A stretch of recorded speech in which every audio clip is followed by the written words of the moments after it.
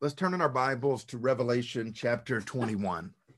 We are coming to the end, quickly approaching the conclusion of this sermon series through the book of Revelation. And I've entitled this series, Spirit Speak, What Jesus is Saying to the Church. And it has been a fascinating study for me personally, incredibly challenging and edifying. I hope it has been for you as well. And God saved the best for last. Not just the last book of the Bible, but the last chapters of the last book of the Bible. It really ends where it began. The Bible comes full circle. The first few chapters of the book of Genesis are directly connected to the last few chapters of the book of Revelation. So the story of humanity has been one long circle, coming back to where we started, coming back to a place of unbroken fellowship with God and with each other, coming back to a place of heaven on earth. The primary Old Testament passages for the one we'll be studying today, Revelation chapter 21. This is Revelation 21, part 2. We covered part 1 last week. And so, again, there are tons of hyperlinks throughout the book of Revelation to the Old Testament. The book of Revelation is saturated with references and allusions to the Old Testament, more so than any other book in the New Testament. And so the Old Testament hyperlinks, the partner passages in the OT, are Ezekiel chapter 40 and Isaiah chapter 60. These are the primary Old Testament allusions that John is using in Revelation chapter 21. So I want to read this together. We're talking about the New Jerusalem, the bride of the Lamb. So we're going to be starting in verse 9, Revelation 21, verse 9. I don't want you to get bogged down in the details of the blueprint for the New Jerusalem. There's going to be measurements, and the tendency is for us to tune out. I know that's my tendency, is I just tune out when the Bible goes into these details about things. I don't automatically lean into these biblical blueprints, but I want us all to intentionally engage, right? To not tune out. So let's start in verse 9. One of the 7 angels who had the 7 bowls full of the 7 last plagues came and said to me, "Come, I will show you the bride, the wife of the Lamb." And he carried me away in the spirit to a mountain great and high, and showed me the holy city, Jerusalem, coming down out of heaven from God. It shone with the glory of God, and its brilliance was like that of a very precious jewel, like a jasper, clear as crystal. It had a great high wall with 12 gates, and with 12 angels at the gates. On the gates were written the names of the 12 tribes of Israel. There were 3 gates on the east, 3 on the north, 3 on the south, and 3 on the west. The wall of the city had 12 foundations. On them were the names of the 12 apostles of the Lamb. The angel who talked with me had a measuring rod of gold to measure the city, its gates and its walls. The city was laid out like a square, as long as it was wide. He measured the city with the rod and found it to be 12,000 stadia in length, and as wide and high as it is long. The angel measured the wall using human measurement, and it was 144 cubits thick. The wall was made of jasper, the city of pure gold, as pure as glass. The foundations of the city walls were decorated with every kind of precious stone. The first foundation was jasper, the second sapphire, the third agate, the fourth emerald, the fifth onyx, the sixth ruby, the seventh chrysolite, the eighth beryl, the ninth topaz, the 10th turquoise, the 11th jacinth, and the 12th amethyst. The 12 gates were 12 pearls, each gate made of a single pearl. The great street of the city was gold, as pure as transparent glass. I did not see a temple in the city, because the Lord God Almighty and the Lamb are its temple. The city does not need the sun or the moon to shine on it, for the glory of God gives it light, and the Lamb is its lamp. The nations will walk by its light, and the kings of the earth will bring their splendor into it. On no day will its gates ever be shut, for there will be no night there. The glory and honor of the nations will be brought into it. Nothing impure will ever enter it, nor will anyone who does what is shameful or deceitful, but only those whose names are written in the Lamb's book of life. All right, let's take a deep breath before we dive in. You might have noticed some very familiar things in this chapter. The streets of gold in heaven. There's quite a few hymns that has this verse in them. And the pearly gates. When I get to heaven and stand in front of the pearly gates, that's another very common image that comes from what we just read. Right out of the gate here, one of the seven angels who had the seven bowls, come, I will show you the bride, the wife of the Lamb. Again, this is just fascinating, because he goes on to give the Apostle John a VIP tour of the New Jerusalem that is coming down out of heaven.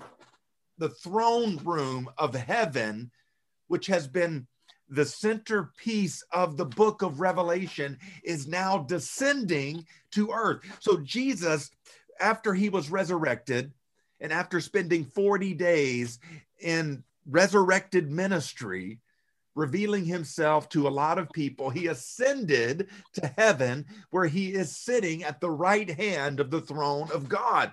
And there's coming a day, the Bible teaches, the book of Revelation in particular, when that heavenly scene, when that heavenly environment is going to invade the earth. But it's very interesting. Before the Apostle John takes us on this tour, actually before he is taken on a tour by an angel, and he's just trying to keep up with all that he's seeing, this is unimaginably glorious, right? The Apostle John is stretching the limitations of human vocabulary in an attempt to describe the glory and the beauty of this city. But yet it starts with, I'm going to show you the bride, the wife of the Lamb. And remember, we're dealing with apocalyptic literature here. Like, so most of the Bible, we're bebopping along, and we have these are our hermeneutic spectacles, right? This is how we interpret the Bible. And we're going along, and we're assuming that the Bible is literal, unless it's obviously not. And so but then it comes to a screeching halt, right? When we go from the book of Jude to the book of Revelation, all of a sudden we're in different territory. All of a sudden it requires downloading a different software in order to interpret apocalyptic literature. Let's see your glasses.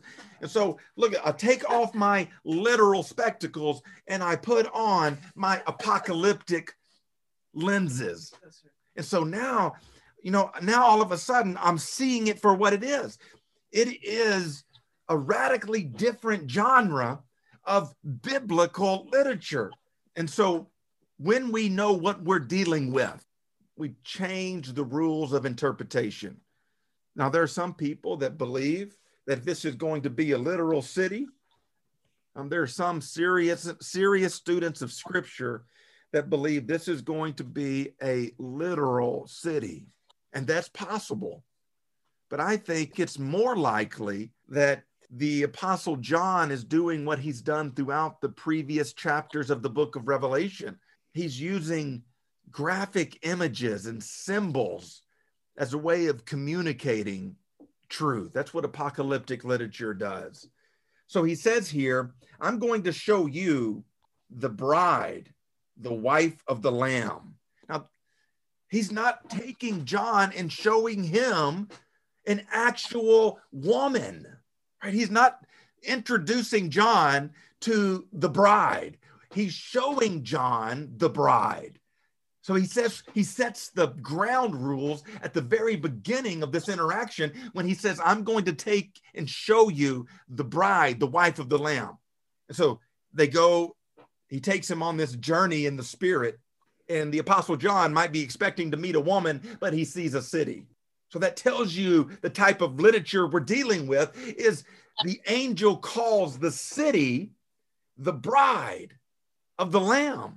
This is the radiant bride of Christ. The city is the bride. Now, this isn't the first time in the Bible, far from it, that marriage is used as a metaphor. As a matter of fact, every marriage is given to us by God. The institution of marriage is given to us by God to communicate a deeper spiritual reality. Marriage is an illustration of how God wants to interact with his people. God takes the most intimate of human relationships and he uses it as a way of describing how he wants to interact with us. And so some of us have a dysfunctional relationship with God. If you go into a marriage and you don't think that it's based in relationship, if you go into a marriage and you think if you just check the right boxes, then you're going to have an awesome marriage, that's never the case, right? It's got to be sincere. It's got to be authentic, right? There has to be communication that happens where I listen to my spouse and my spouse listens to me. And it's a long-term relationship where we grow in our knowledge of each other over time. And marriage in Ephesians chapter 5, I want to read this part here. Ephesians chapter 5, beginning in verse 25. Husbands, love your wives just as Christ loved the church and gave himself up for her to make her holy, cleansing her by the washing with water through the word, and to present her to himself as a radiant church without stain or wrinkle or any other blemish, but holy and blameless. In the same way, husbands ought to love their wives as their own bodies. He who loves his wife loves himself. After all, no one ever hated their own body, but they feed and care for their body just as Christ does the church. So it's interesting here. The Apostle Paul is doing some premarital counseling, and yet he breaks out into a tangent about the very purpose of marriage. Like every wedding should be a reminder of who we are in God's eyes. In the same way that a groom pursues his bride, God pursues his people. In the same way that a groom will go to great lengths to express his devotion to his bride, God has gone to great lengths to demonstrate his love for his people. And he says here that he's talking about the church. He said, this is a mystery. He's talking about the church.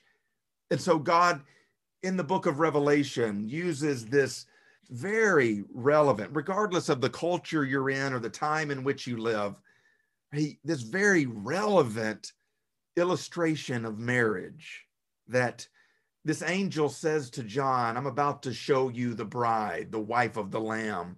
And then he takes him to a city, which, by the way, he never meets a woman in the city. Right? This isn't the honeymoon city for the bride and the groom, right? There is no woman there because the city is the woman, because the New Jerusalem is the church. God uses the closest of human relationships as an illustration of how he wants to relate to us. And the key word in all of this is relationship. Do you have a relationship with the Lamb? Do you have a relationship? Not just an acquaintance. An acquaintance with God will not cut it. Do you remember this passage in Matthew chapter 7 where Jesus says, many will come to me on that day and say, Lord, Lord, did we not do all of these awesome things in your name? Did we not do all of this supernatural stuff in your name? And Jesus said that he will turn to them and say, depart from me, you workers of iniquity. I never knew you. And he's using that word know in the biblical sense, in the Old Testament sense. When Adam knew Eve, they didn't just exchange phone numbers. The two became one, right? It was an incredibly intimate knowledge. I never knew you. Do you have a relationship with God through his son, Jesus Christ? Let me pause here because in the book of Revelation, he goes on to describe at great lengths the beauty of this New Jerusalem, the glory of this city. And this is the church. The church is the wife of the Lamb. The church is the bride of Christ. And let me pause here and say something that I don't do often enough. When it comes to speaking well of the bride of Christ, I have a tendency to critique the bride of Christ. But what I want us to see is that the real church is beautiful. The real church is radiant. The real church is glorious. And so to sort through all of the counterfeit and find the real deal. It's out there. There is always a remnant, and the remnant is always in the minority. So there's this form of godliness, right? In the last days, there's going to be these people that are going to be religious, but lost. They aren't going to be saved. There's this delusion of salvation that comes from this form of godliness, this religiosity, this churchianity. But the real church has always been there. If you keep up with what's happening in the church world, the capital C church, the church seems to be continually embroiled in scandal and corruption and evil. And it's so easy for us to focus on the bad parts, to focus solely on the disease and not see the beauty.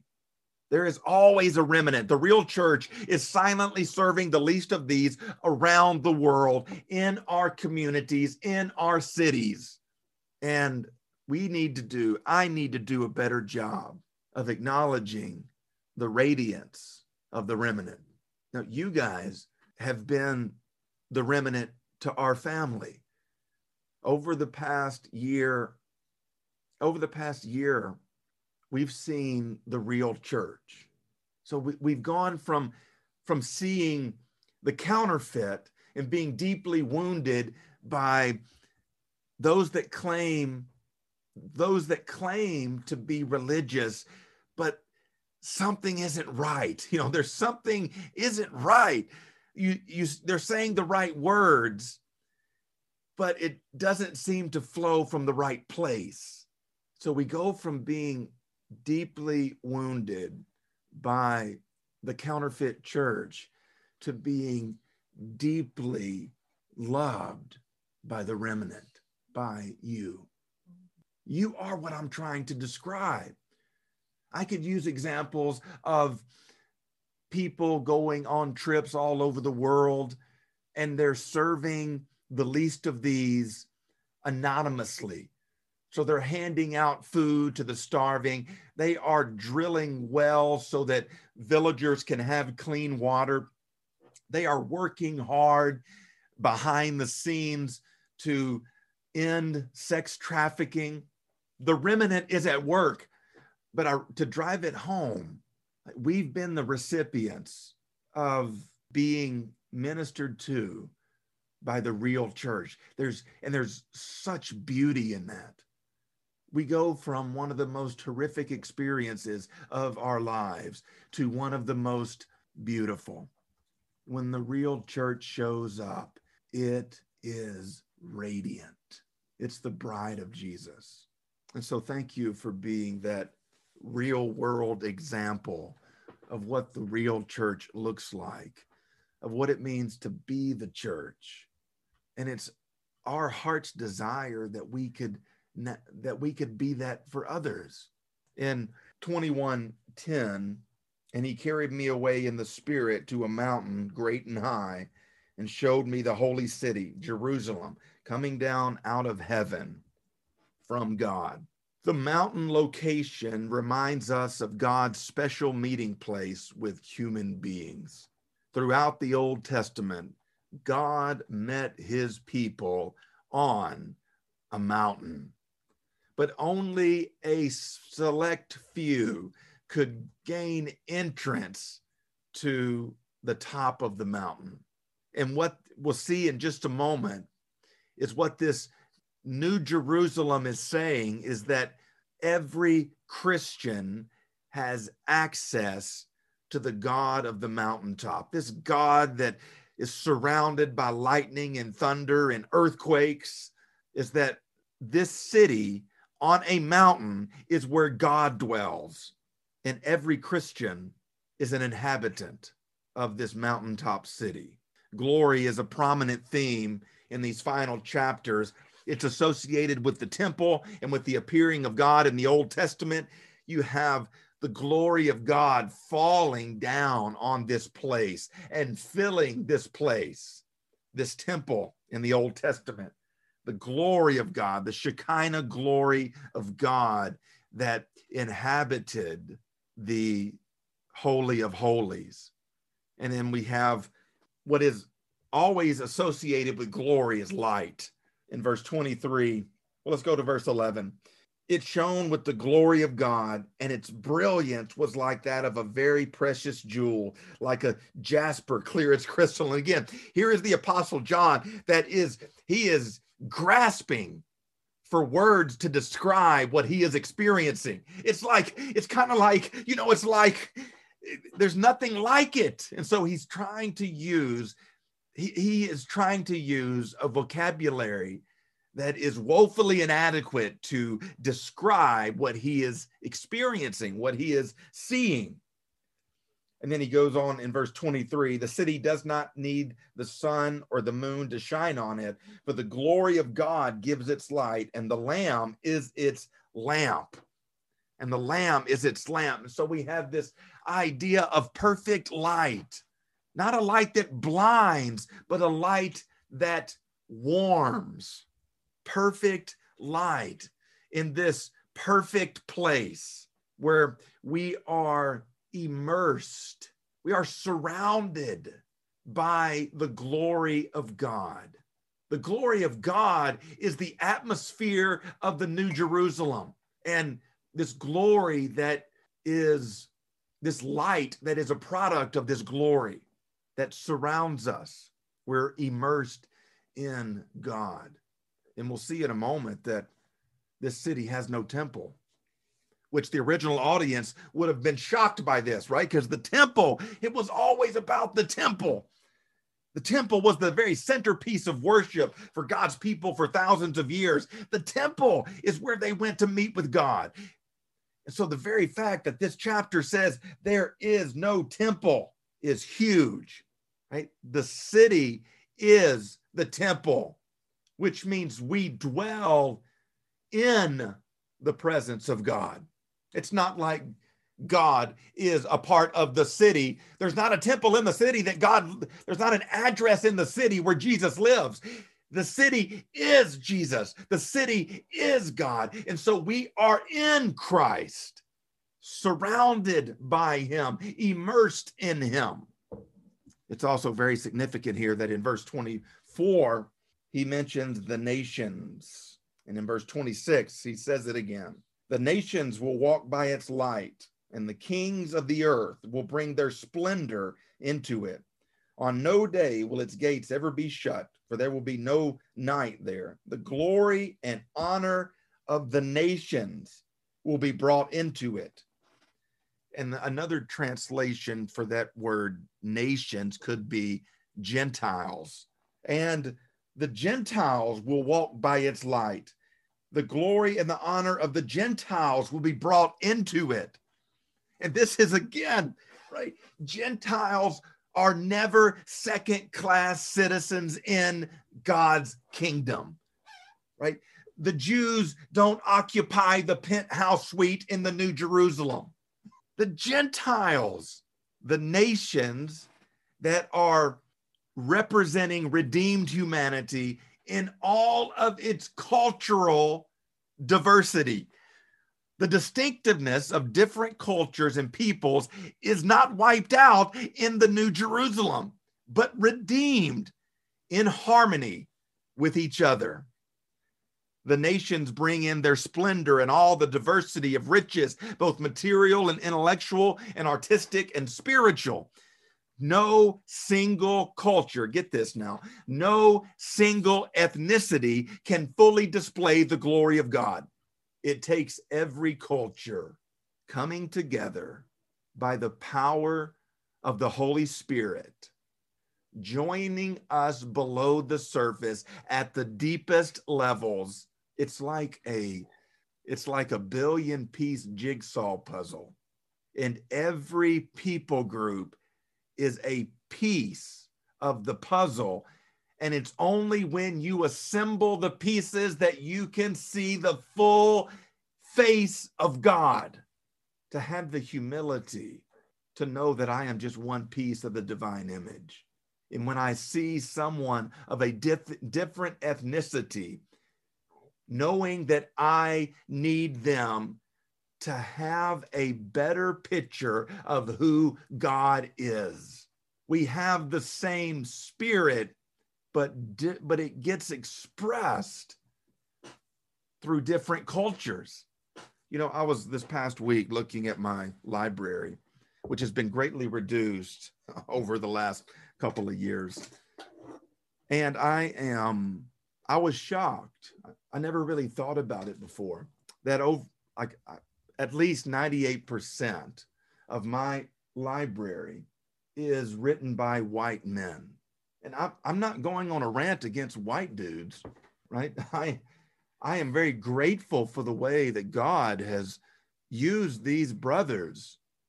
They've been gifted with unusual insight into God's word. But if I'm just looking at my library, right, and I'm thinking to myself, are there no theologians in Africa?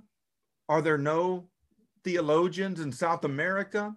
Where are the indigenous voices that help shape my view of God?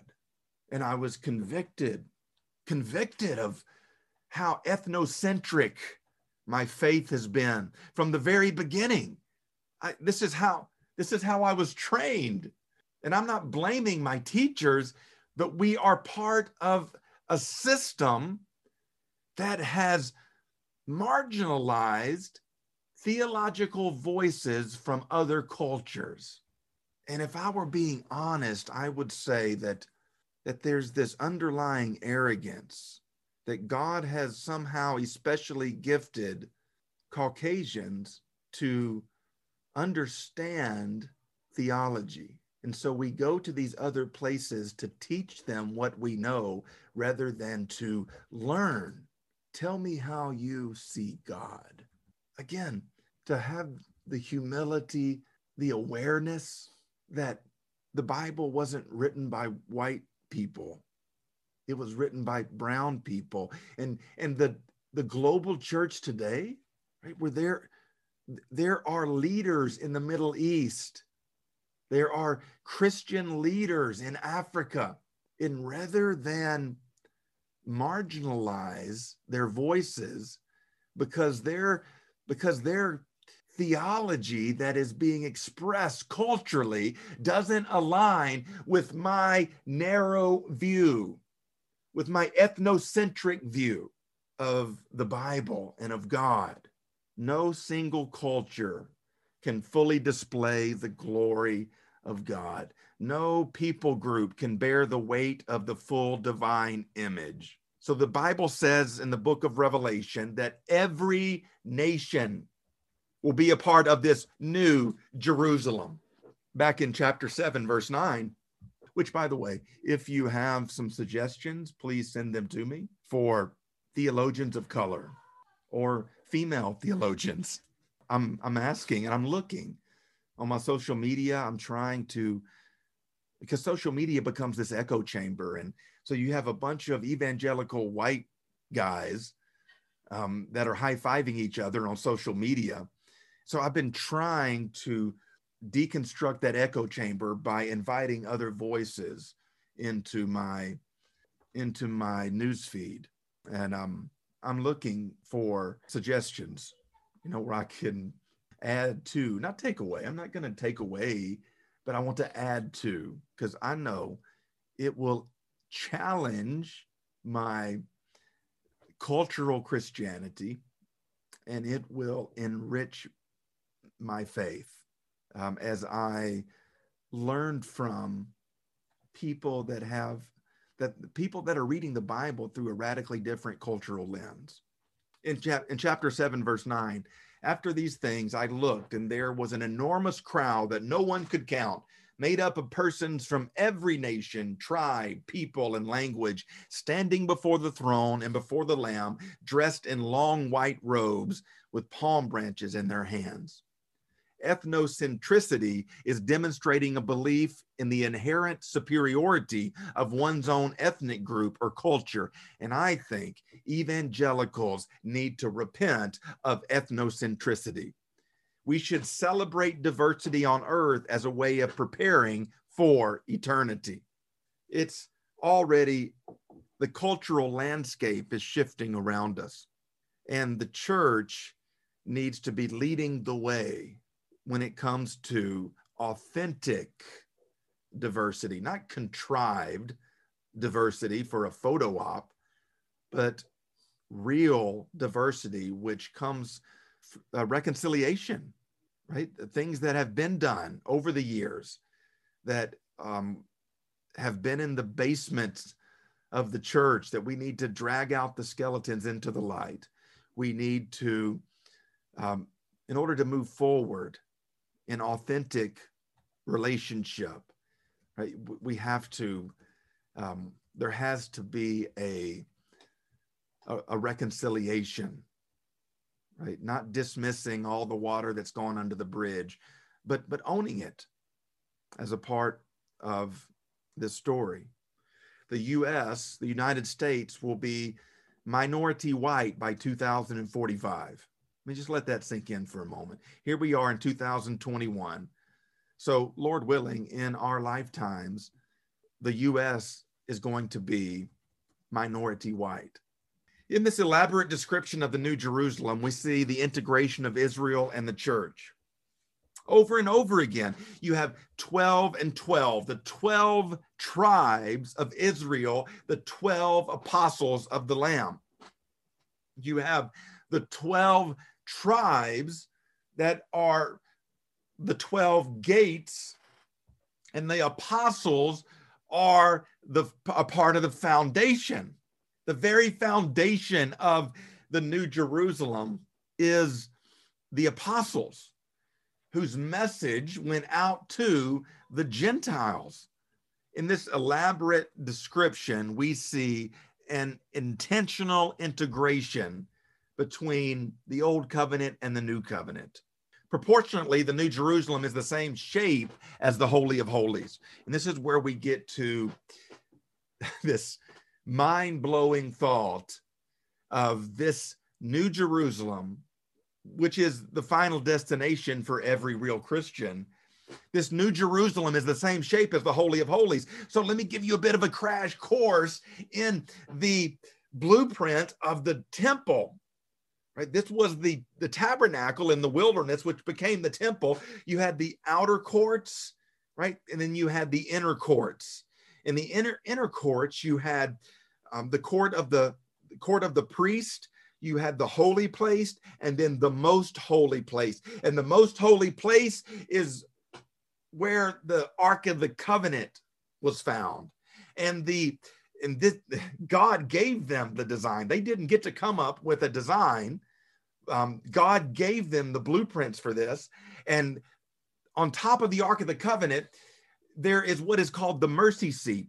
And the mercy seat is formed by these angel wings, these angels that are bowed down, and their wings form a seat. And once a year, one guy, the great high priest on the Day of Atonement, could go into the Holy of Holies and offer a sacrifice on behalf of the people. This was sacred ground. And the shape of the New Jerusalem is the same shape as the Holy of Holies. So I want us to see that that's on purpose, right? That this sacred real estate, this was the holiest place on the planet for the Jews, was the Holy of Holies. This is where the Shekinah glory of God would hover above the mercy seat. But what I want us to see is that the whole city is now an immensely magnified version of the Holy of Holies. Thus, the city is not only architecturally perfect, but has become the most intimate dwelling place of God. And so that is a restoration of the original design, unbroken fellowship with God and with each other. The list of jewels matches the 12 stones on the breastplate of the high priest, corresponds roughly to the 12 precious stones of Aaron's breastplate. The high priest, the prerogatives that once belonged exclusively to the high priest, are now reflected to the entire city. And the design of the New Jerusalem is showcasing amazing diversity through a multitude of colors. Here's the application. As we drive this home, here's the application. Christians are already children of light. I am a child of light. If you are a Christian, the Bible says that you are a child of light, but only partly so. Our souls glow with the Spirit of Christ. So every human being is born with this eternal part of us.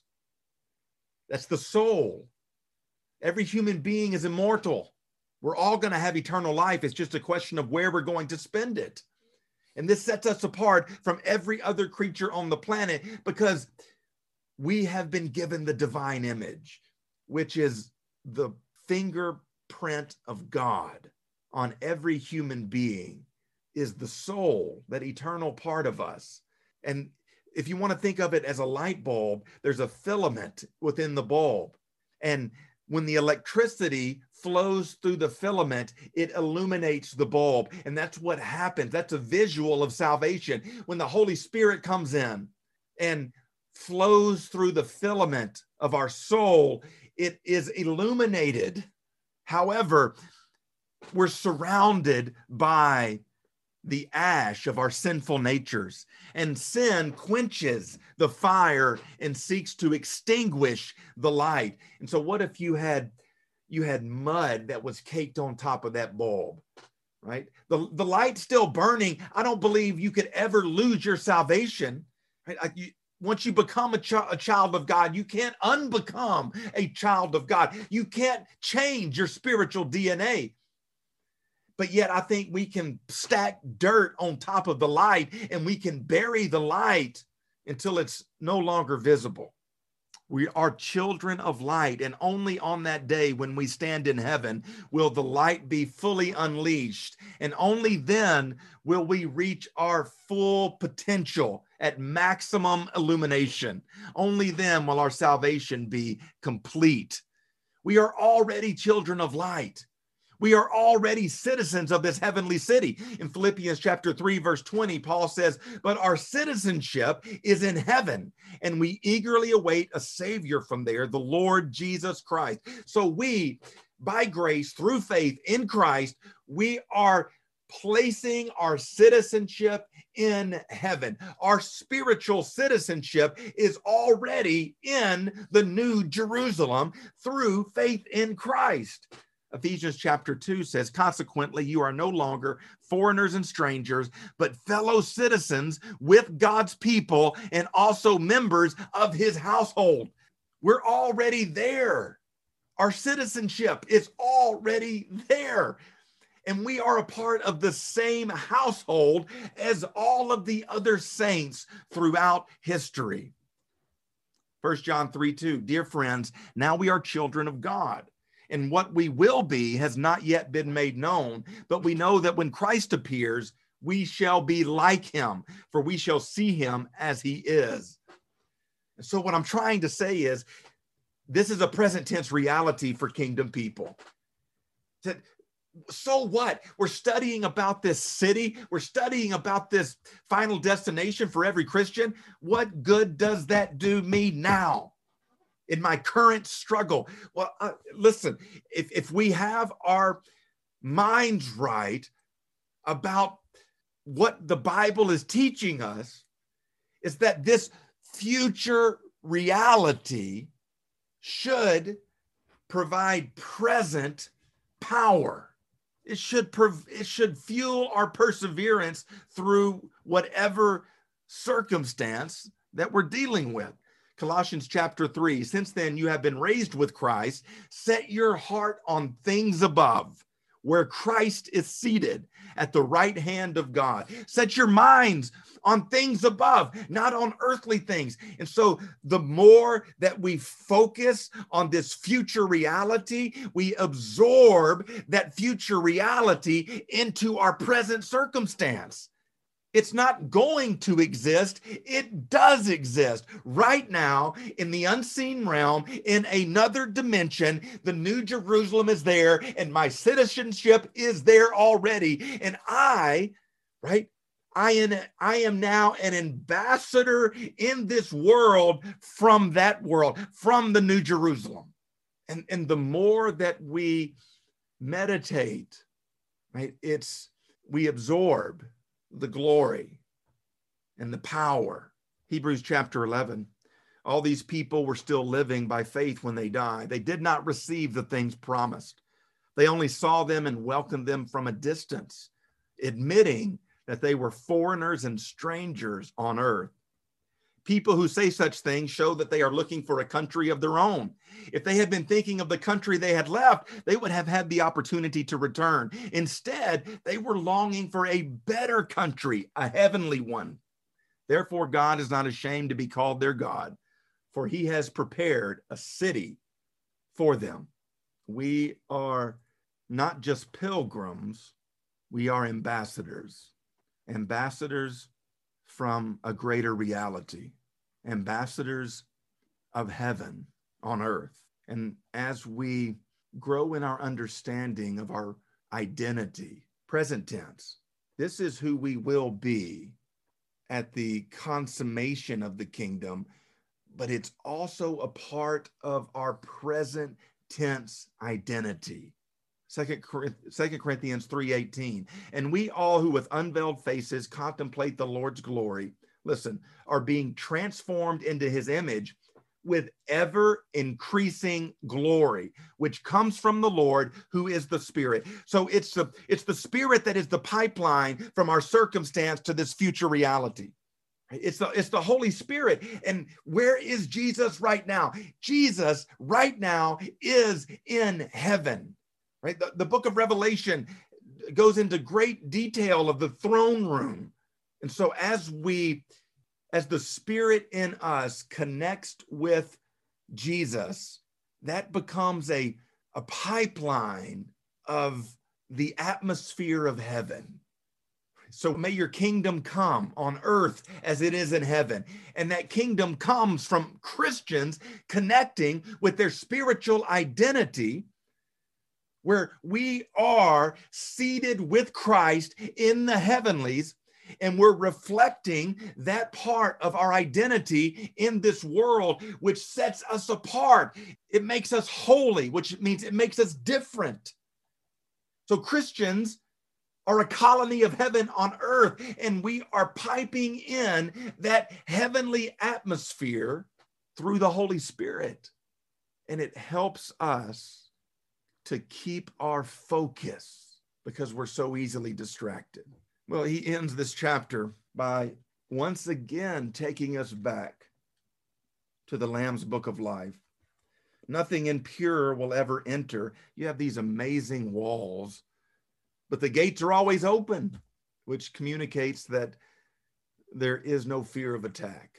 That to be in a place where there is no fear of the economy tanking, no fear of a bad health diagnosis, no fear of a career change, no fear of bankruptcy, no fear of nuclear war, no fear of plagues and pandemics. It's hard for us to imagine because we were born in a world that is dominated by fear. We're afraid all the time. And so we lock our doors. And so we hunker in our bunkers because we're afraid. We're afraid of dying, most of all. But we're also afraid of trying. We're afraid of failing. We're afraid of being hurt. And so fear is such a part of all of our lives. Fear has been normalized. And so we don't even notice it anymore. But to be in a place in this New Jerusalem where there is zero fear. I remember back in the 80s, we were afraid that the USSR and the United States were going to have a nuclear war. And so we were afraid. We were afraid that it's just a matter of when, that somebody would push the button and the planet would be destroyed, living in fear of terrorism. And now our culture is so permeated with fear, afraid of getting sick, afraid of dying, afraid of making someone else sick. We're just afraid all the time. But he ends the chapter here, nothing impure will ever enter it, nor will anyone who does what is shameful or deceitful, but only those whose names are written in the Lamb's book of life. This is the fourth time in the book of Revelation that the Lamb's book of life has been mentioned. There's no impurity in this city. Back when we used to go to airports, we had to go through the screening process. You'd have to go through the metal detector, right? And then if the alarm went off, then this person would come over with a wand detector. They would go through your bags and test for residue. And they started putting in these 360 detectors where you get in and this thing goes all the way around you. And in the New Jerusalem, nothing impure, not a speck of impurity is going to be allowed in the city. And I like to think of it as spiritual scanners at every entrance. Every sin is detected. And the only way to gain entrance into the New Jerusalem, which is a magnified, a greatly enhanced, a greatly magnified version of the Holy of Holies, is through the blood of the Lamb. Right? You remember the story of the Exodus, right? And the only way that those houses avoided judgment was by putting the blood of a lamb on their doorpost. Right? And it wasn't that those people were better than other people. On the contrary, they were just as sinful. It's that when God's judgment approached that house and saw the blood, he knew that something had received the punishment on their behalf. And judgment passed over because of the blood, because of the sacrifice. On the Day of Atonement, one person could go into the most holy place once a year.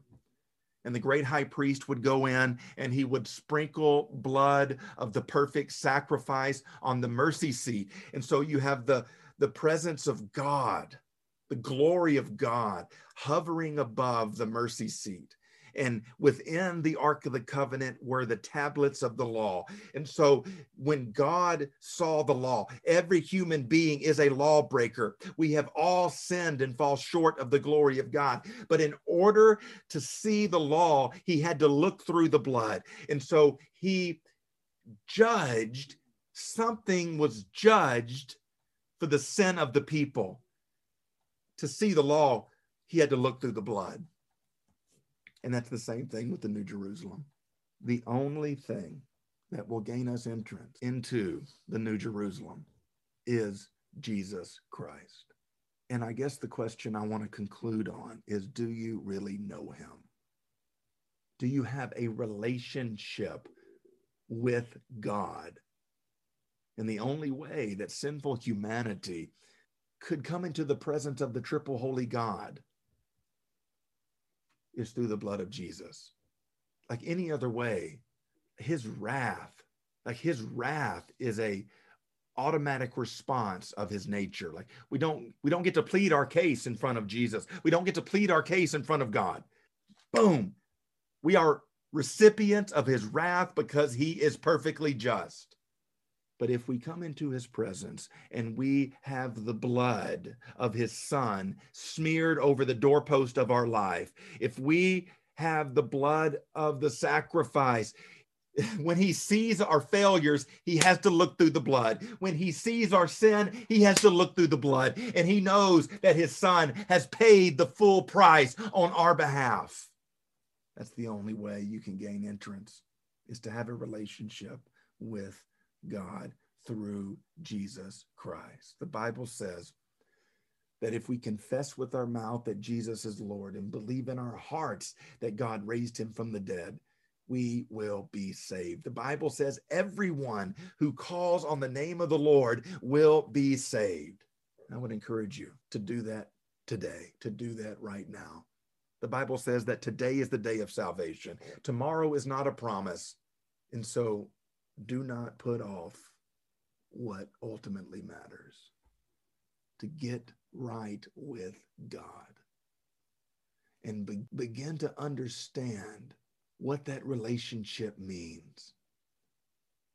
To go from salvation to sanctification, where when we are saved, we become citizens of heaven, and what the awesome implications of that are right now.